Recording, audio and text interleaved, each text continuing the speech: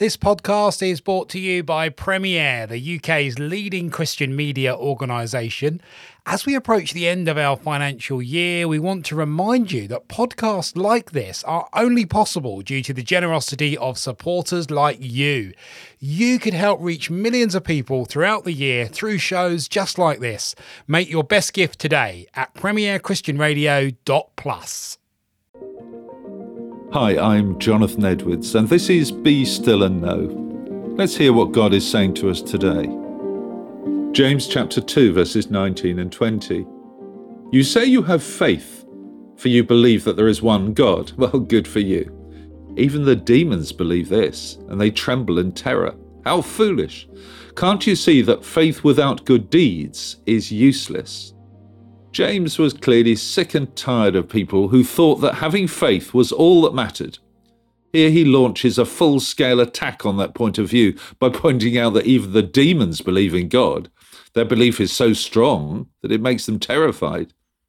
We also see this illustrated by Jesus. Soon after his ministry began, he went to the synagogue in Capernaum. A man with an evil spirit cried out, "Why are you interfering with us, Jesus of Nazareth? Have you come to destroy us? I know who you are, the Holy One of God." Mere belief in God is absolutely no proof at all that a person is a follower of Christ. They might be the exact opposite, as in this case. James believed that faith was crucial, but if it didn't lead to action, it was completely useless. He pointed to two very contrasting characters to make his point. Firstly, he reminded his readers of Abraham, the father of faith and of the Jewish nation. Abraham was called God's friend and was clearly a man of faith. The proof of this was his willingness to offer his son Isaac as a sacrifice. Mercifully, he didn't have to make that awful sacrifice, but he needed to be willing, and he was. Secondly, James referred to Rahab. This is really interesting because she was a prostitute. She couldn't have been more different from Abraham. But they had one thing in common. They had faith on which they acted. In Rahab's case, she bravely hid the Israelite men who were sent to spy out the promised land. James didn't reflect on her profession or the way in which she deliberately misled the messengers of the King of Jericho who were pursuing the spies.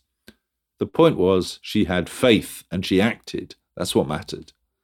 Never underestimate the importance of faith. It's absolutely vital. But it isn't worth having unless it leads to action. As we go into today, it's a good opportunity to ask this question: what will my faith in Christ lead me to do today? And now let me pray with you. Lord God, please help us to turn our faith into loving action today.